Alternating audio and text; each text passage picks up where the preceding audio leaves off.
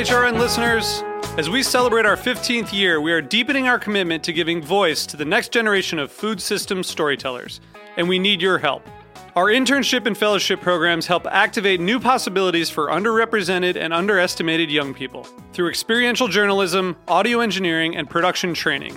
Through these unique programs, HRN helps food equity stewards build essential workforce readiness skills that expand their potential and foster economic mobility. Please consider supporting these critical programs. And with a minimum donation, you can be entered to win a dinner for two at an amazing restaurant in one of 8 cities and tickets to a concert at a great venue in one of those cities. We have incredible partners across the country who have donated, as they also share our passion for helping to educate the next generation of food systems storytellers.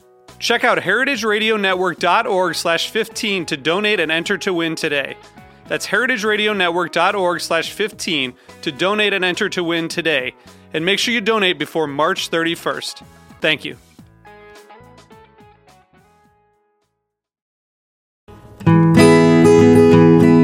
Hearst Ranch grass-fed beef, pasture raised on 150,000 acres in Central California.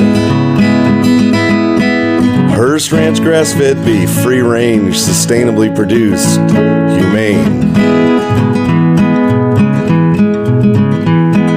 Hearst Ranch grass-fed beef, the authentic flavor of the American West.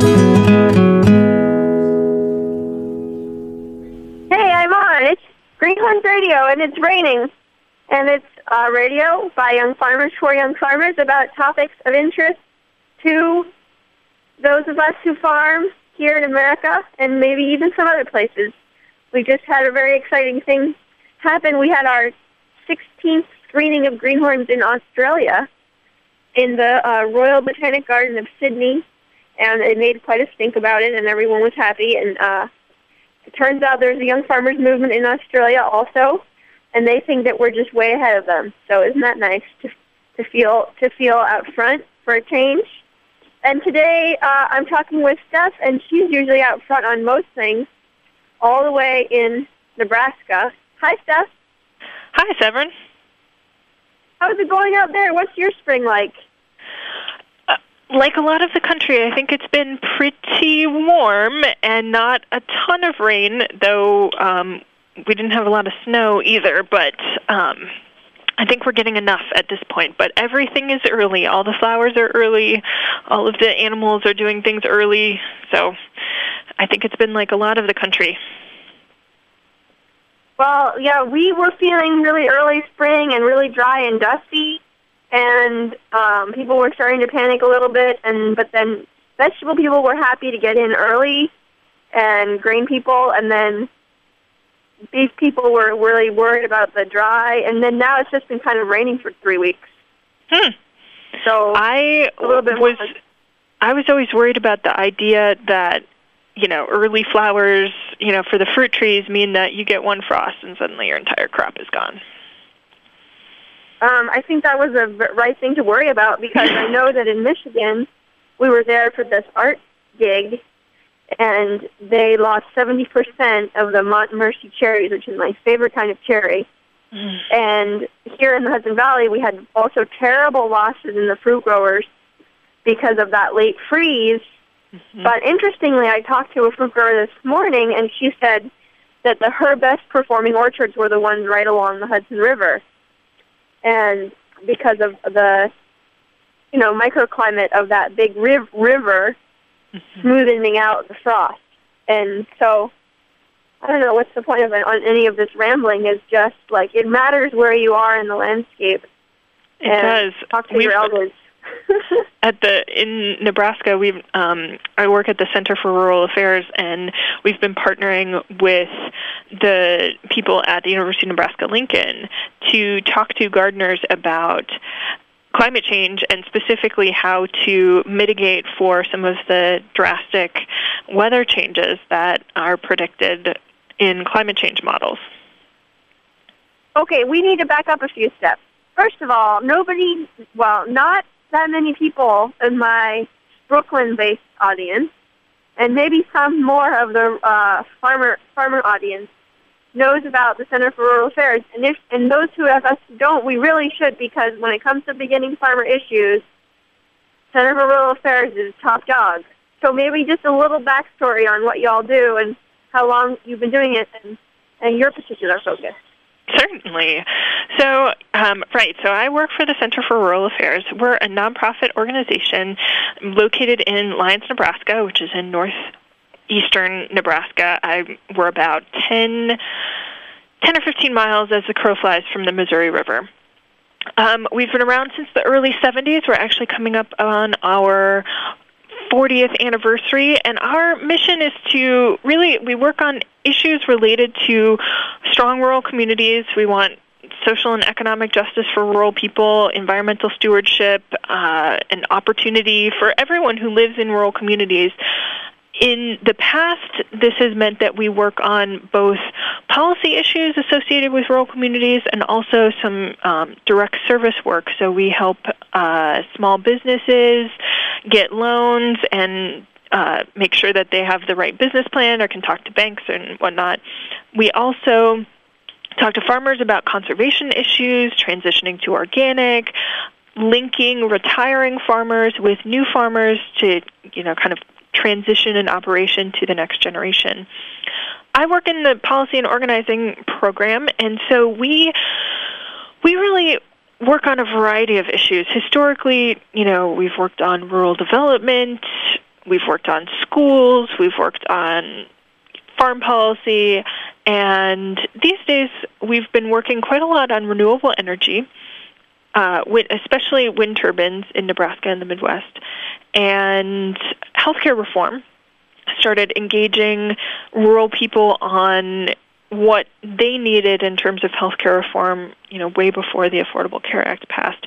And of course, we're also working on our farm policy programs. This is shaping up to be a Farm Bill year, and so making sure that rural people understand what's going on with the Farm Bill and what in Congress related to agriculture and rural development. And beginning farmers. So that's a whole bunch of and lots of other issues. Well, we can only go into certain detail in our time, but sure. A couple of ones, if I could ask, and then you can counter-suggest. Certainly. That seems fair. Mm-hmm. Oh, am I still on mute? Oh, dear. No, I can hear you. Can you hear me? Yes. Okay. So a question that I get been asked a lot lately, we'll get to the Farm Bill next, but the question I'm being asked a lot lately is, what is the good news, or where should I be looking for hope, or where should I be acting up or stepping up with my public comments when it comes to affordable health care as a farm apprentice, as a new farm business owner, and where should we be looking for our best inspiration and potential action? Great question. So right now, the status of the Affordable Care Act is that, and the place where all the action is coming is with the what are called exchanges or healthcare marketplaces. So the Affordable Care Act includes so many things, many of which are already in place and protecting consumers right now. And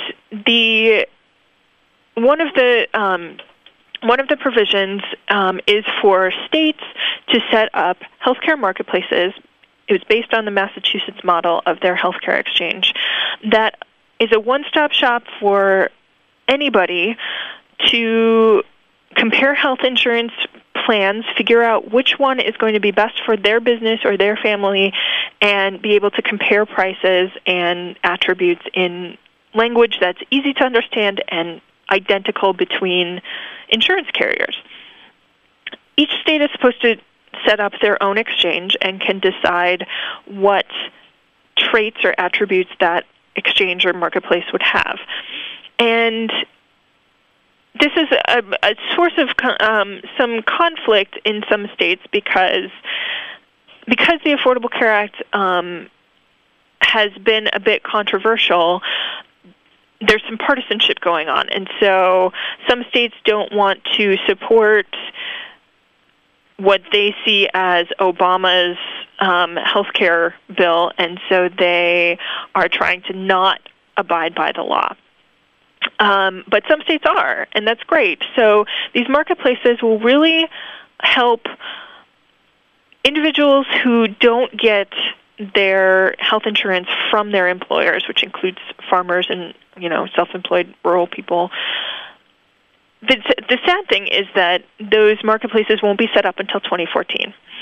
Now, in order to make sure that everyone can afford health insurance within these marketplaces, the federal government will subsidize anyone's insurance premium if they are below 400% of the poverty line.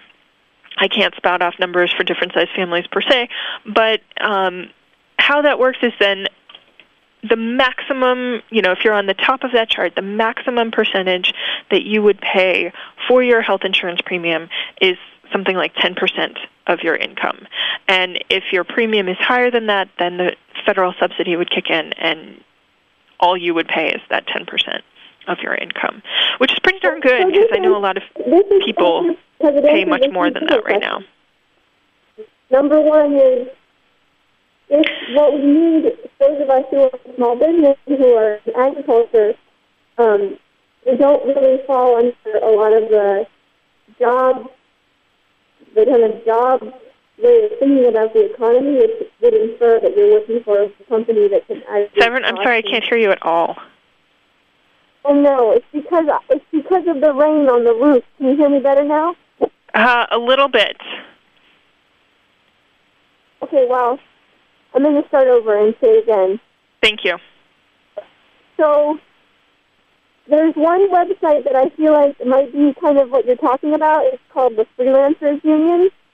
Is this marketplace basically going to be someone on a hotline and then a website that lets you compare and contrast the different providers? That's the idea, yes, is that, you'd be just like you can go to, a hardware store online and compare, which cordless drill you want, and you can lay out what the different specs of that drill and compare different ones. That's the idea with the health insurance marketplace, is that you'd be able to easily compare, find the one that fits, that has the characteristics that you want, and at the price that you want. And there are different states that will do it in different ways. If states don't make progress on setting up their own health insurance marketplace, the Affordable Care Act then allows federal Health and Human Services to go into that state and set it up for them. Each state is different in part because each state's Medicaid program is different. Now, Medicaid, of course, is the program that helps low-income people get the health care that they need. And in rural places, this is often where elderly people get a lot of the help that they need. What Medicare doesn't cover, Medicaid often will fill in the gap.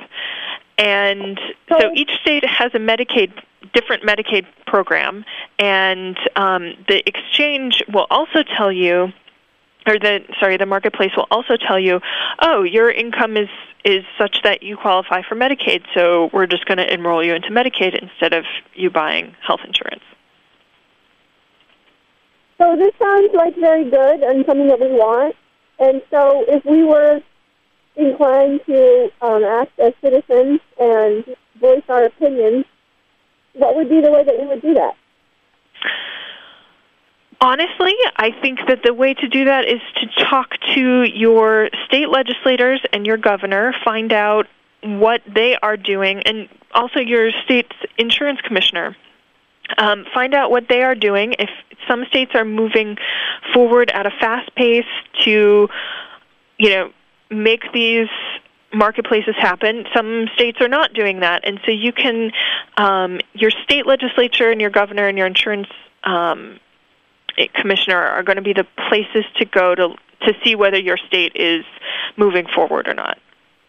And encouraging your state legislators to make sure that it does move forward and that it has consumer input. The point of the exchanges, the point of these marketplaces is to make sure that it's protecting consumers from some of the crazy practices that had been happening in the insurance industry. If there are no consumer representatives on the controlling boards of these marketplaces, then those voices aren't being heard. So that's one important aspect of these marketplaces, is that there's enough consumer input. So if we want to learn more, we can go and check out the Center for Rural Affairs and do our homework. Absolutely. We have to make sure to cover all of our topics.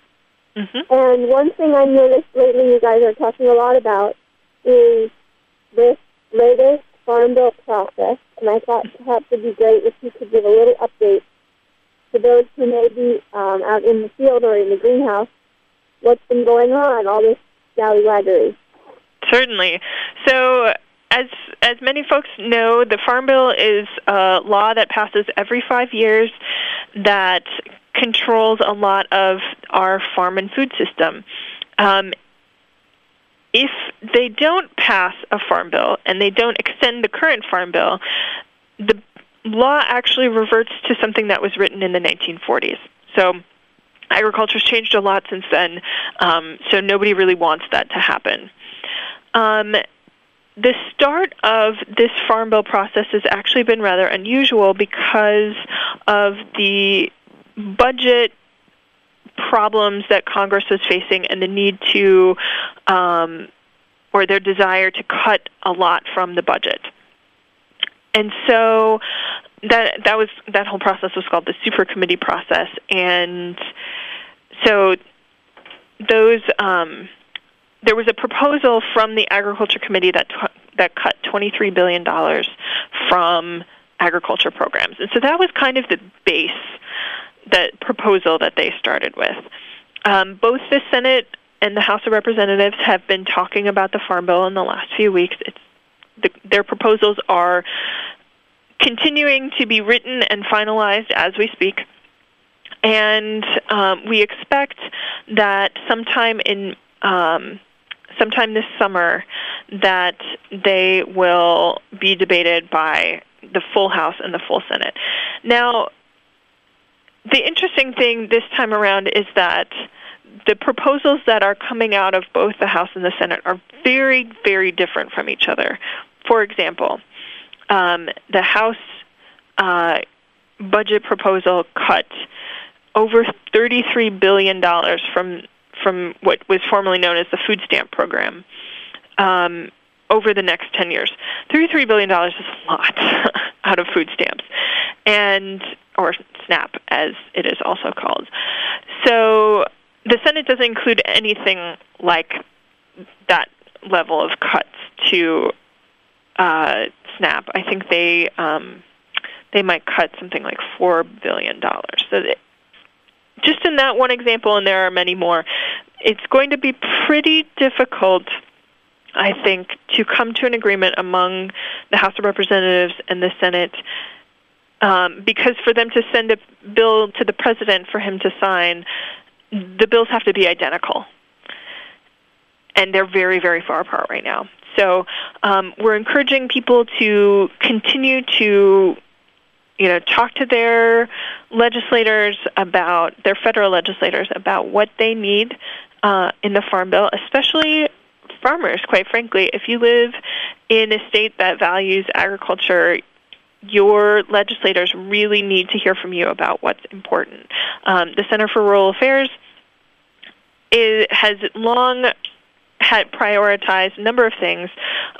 One is that we want farm subsidies to be limited so that it's not the very rich, large mega farms who are drawing down all these subsidies, but that it's really targeted to the small and mid-sized producers that need them the most. We also include crop insurance in those payment limits because if, for example, one corporation farmed the entire United States, they would get crop insurance subsidies on every single acre. That would be, billions and billions of dollars. that's kind of ridiculous. If you want your farm to get bigger, that's great. It doesn't need to be getting bigger on the government's dime. We're also prioritizing beginning farmer issues, conservation, and rural development. This is the first farm bill that doesn't have any guaranteed spending for rural development, which is dangerous. Again, when people hear the word rural development, they don't necessarily know what that means, but what it means is money for small business loans. What are the parts of rural development? Great question. A lot of the programs in rural development include making sure that the infrastructure for water and sewer in rural communities is kept up to date. There are programs to make sure that healthcare facilities are up to date. There are definitely loans and loan guarantees and grants to help small business owners, including farmers. So those are a couple of, typically rural development refers to things that are helping rural communities thrive and be vibrant, even if their populations are decreasing, because you can be a thriving community and still lose population. Well, and so this kind of brings up one thing that is not necessarily always known, particularly as more and more of us young farmers are coming from urban, suburban, or kind of ex-urban communities. The fact that rural communities are only getting like 13% of the population, and yet if you look at the military, it's something more like 40% of military service people come from rural communities. So it essentially, this is an issue that's brought up a lot by the Farmer Veteran Coalition, that where we would think that agriculture would be a major and important employer or source of opportunity for rural residents. In fact, the military is a lot more appealing. That's something that we might consider wanting to turn around if we're serious about recruiting hundreds of thousands of new farmers. I know that that's a little bit controversial of a setup, but can you answer it?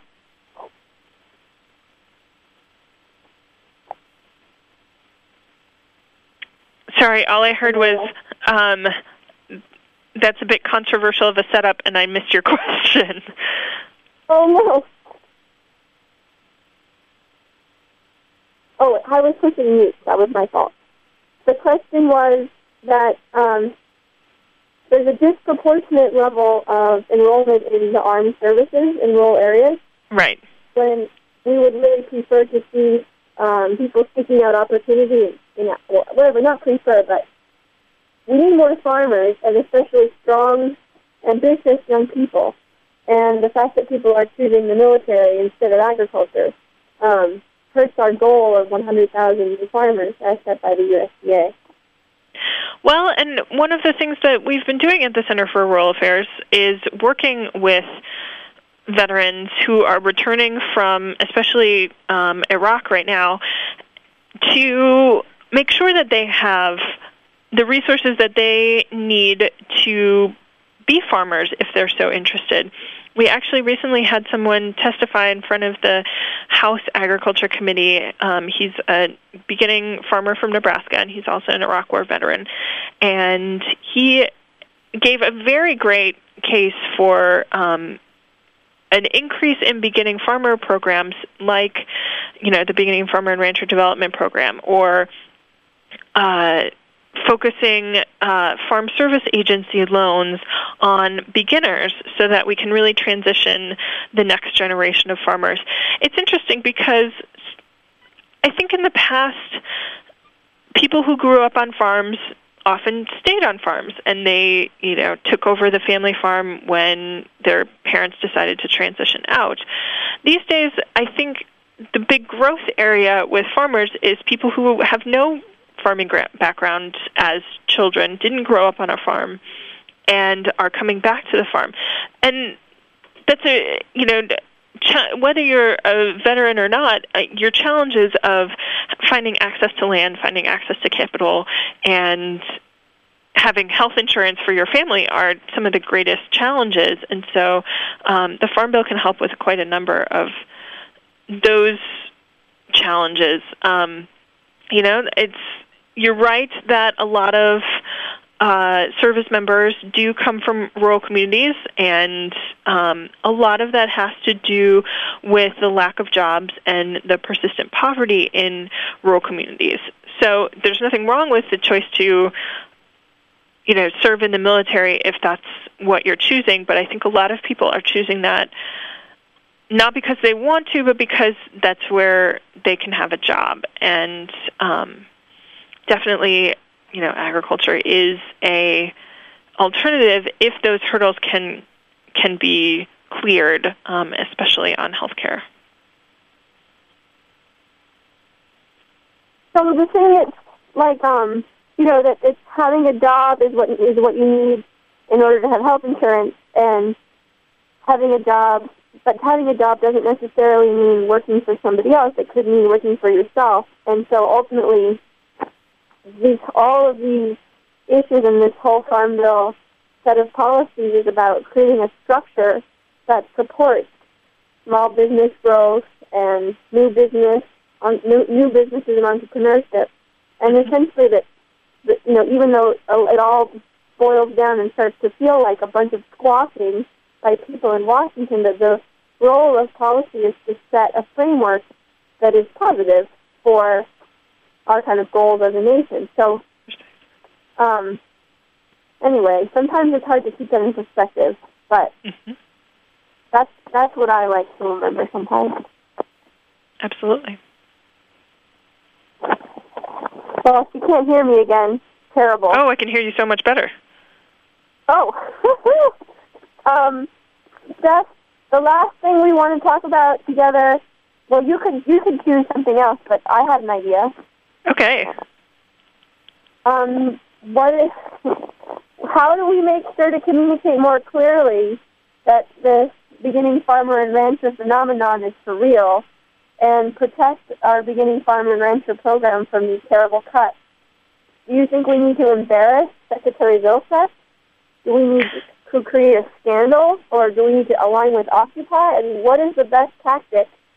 On one hand, they're saying they support us and they would like to see more beginning farmers. On the other hand, this budget pressure is cutting what would seem, from where I sit, to be a pretty uncontroversial program.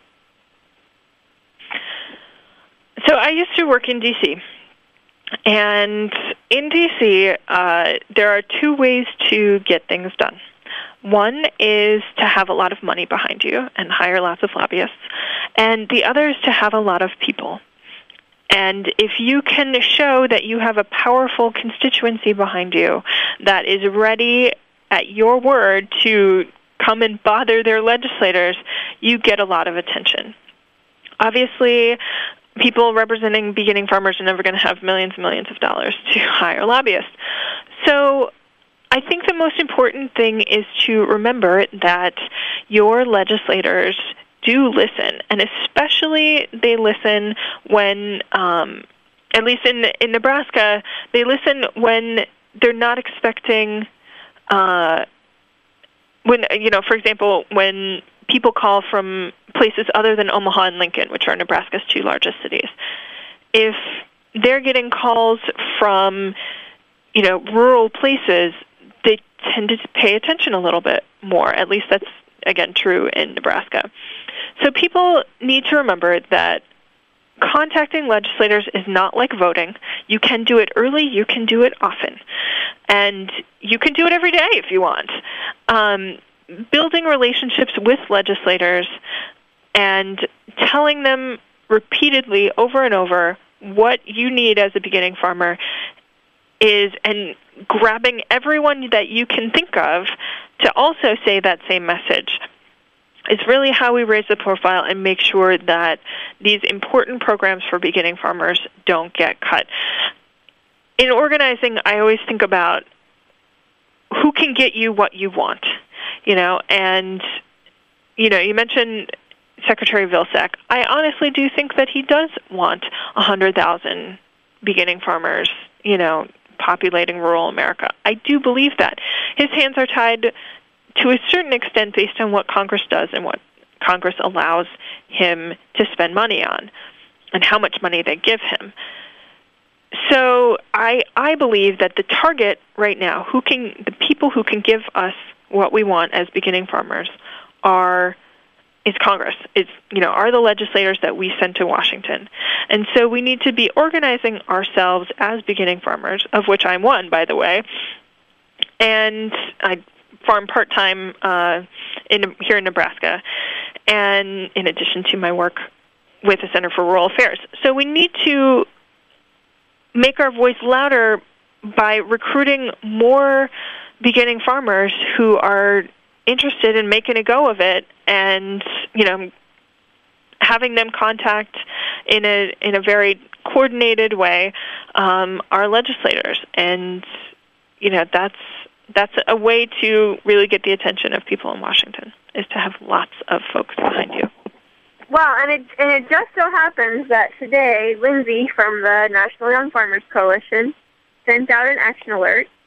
And if you're listening now and you're not yet a member of the Young Farmers Coalition, well, it only takes 3 clicks of the mouse, and we really encourage you to do so, because that is just such a coordinated effort on the part of young farmers to track and then show up and coordinate call-ins, just like Steph is telling us to do. Hooray! Hooray! Okay, well, this is all very good.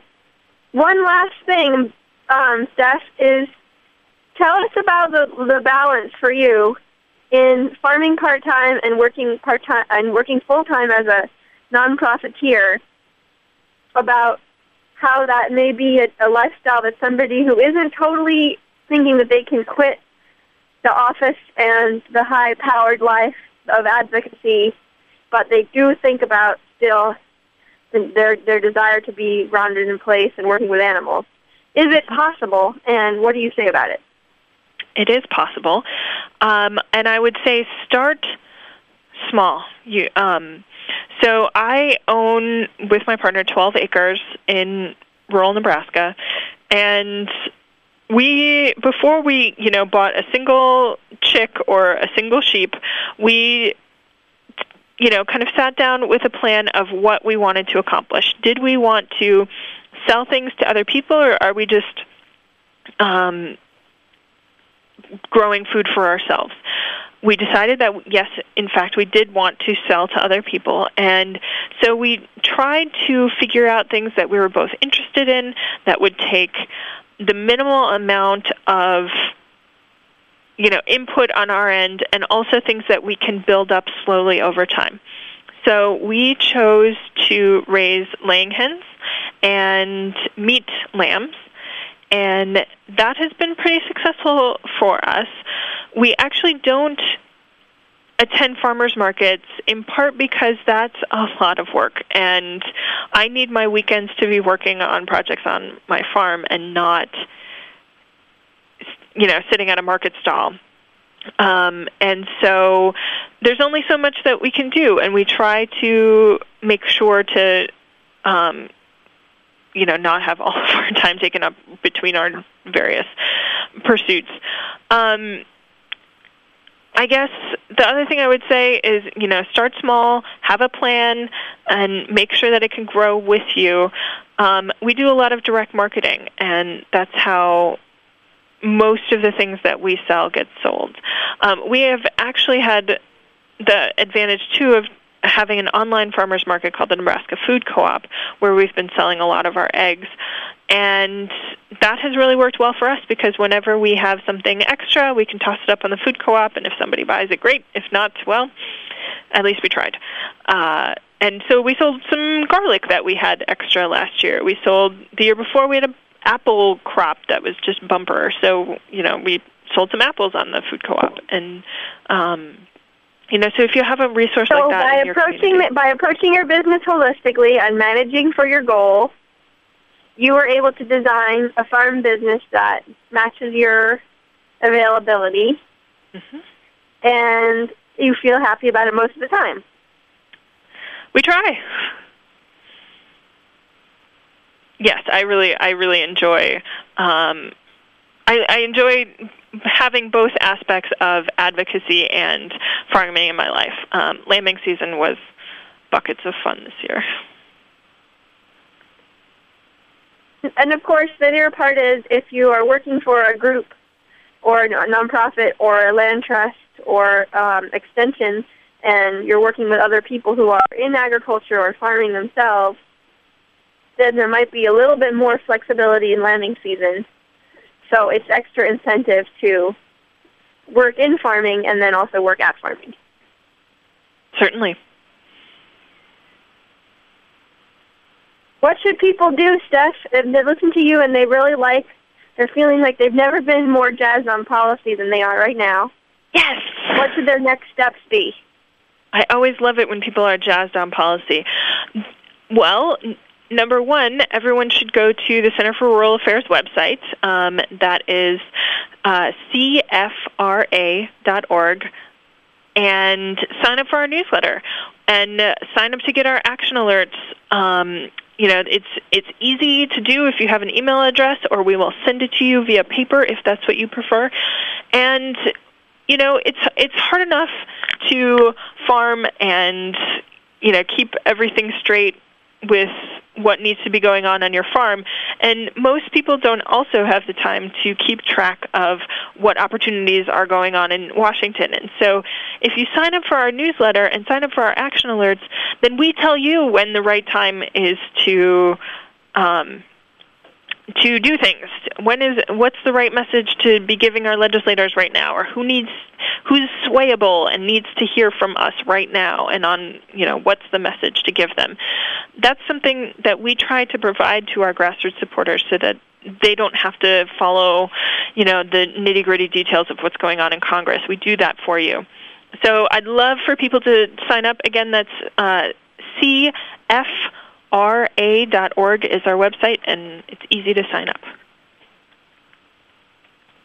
Thank you so much, Steph, for being here on the radio with me, and thank you all for joining us. This has been another episode of Greenhorns Radio. We have a lot of events coming up in June, including the Clearwater Festival at Croton-on-Hudson, and many screenings and workshops and work songs, sing-alongs. Please do check our website, but don't spend too much time on the Internet. I don't have to tell you that, but don't. And thank you, Steph. Thank you, Severin. It's been a pleasure. All the best out there. All the best to everyone. Bye-bye. Thanks for listening to this program on the Heritage Radio Network. You can find all of our archived programs on heritageradionetwork.com, as well as a schedule of upcoming live shows. You can also podcast all of our programs on iTunes by searching Heritage Radio Network in the iTunes Store. You can find us on Facebook and follow us on Twitter for up-to-date news and information. Thanks for listening.